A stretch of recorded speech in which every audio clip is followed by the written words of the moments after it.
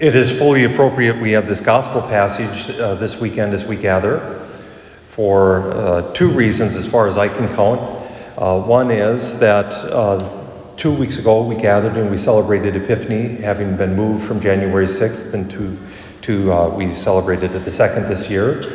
And Epiphany is the celebration, of course, of the wise men as we celebrated that day, but also the baptism of the Lord that we celebrated last week, and the wedding feast at Cana that we hear about this week, because all three have to do with Jesus manifesting himself to the nations, manifesting himself as a human being, God made man, but a human being, and identifying himself as our Savior, and then his first miracle that we hear, of course.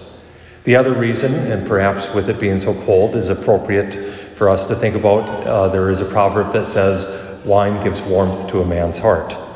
So think about lots and lots of wine, unless you're alcoholic, please. No, not making fun of somebody with alcoholism as a problem. But I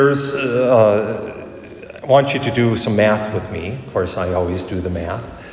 6 stone jars, each holding 20 to 30 gallons.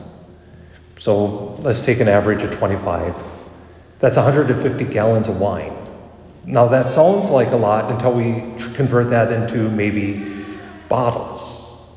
Regular wine bottles are 750 milliliters. So he's produced from water about 800 bottles of wine. I thought about singing 800 bottles of wine on the wall, 800 bottles. 800 bottles of wine. He has produced more wine than most wine shops have in stock. This is an overabundance of wine. And we don't know at what part of the wedding feast that this occurred, that they ran out of wine. Wedding feasts in the days of Jesus were sometimes 3 days, sometimes longer. The more wealthy the bride or groom's family was, the longer it was. But doing the math, 800 bottles of wine is serving a lot of people for a long time. And it all begins because the Blessed Mother recognizes they have no wine. This would have been a major embarrassment to the bridegroom, the bride, their family, to have run out. Again, we don't know when, maybe towards the end, maybe it was towards the middle. Hopefully it wasn't the beginning. And if they did run out at the beginning, hopefully it was because somebody did something stupid like break all the amphora that held the wine. But the Blessed Mother, they have no wine.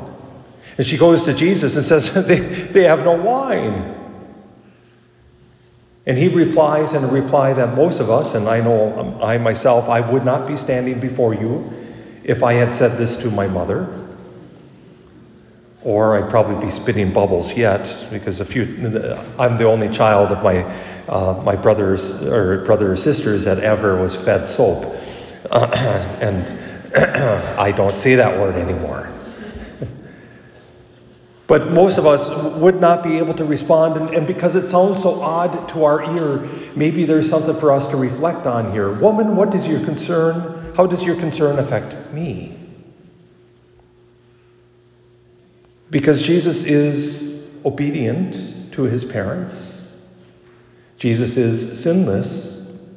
So this cannot be just a direct, I'm not going to help them, but something, perhaps we could see this as an invitation, and we hear that, my hour has not yet come. And we remember perhaps the other time Jesus calls his mother woman in the Gospel of John, and that is, of course, at the foot of the cross. As he sees his mother standing at the foot of the cross, he says to her, woman, behold your son. Son, as he turns to John, the beloved, behold your mother. Not only that, but it's a connection as Mary as the new Eve. woman.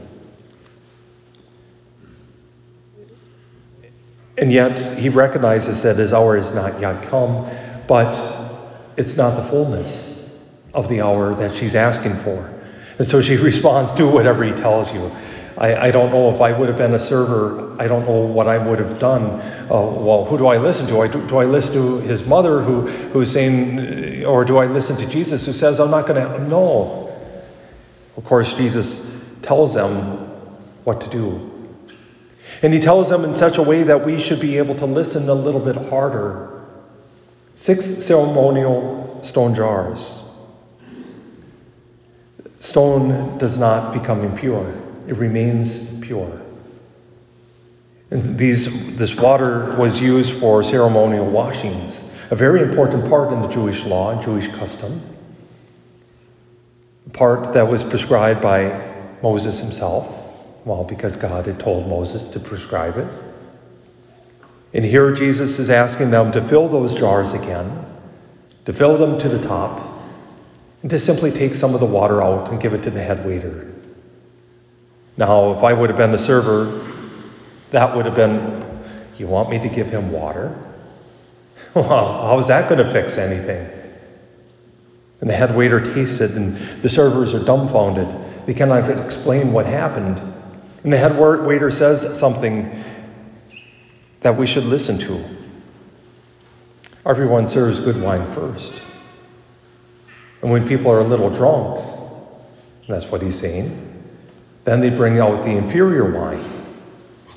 The senses are a little dulled. They won't catch that there's a little inferior wine out here and a cheaper wine.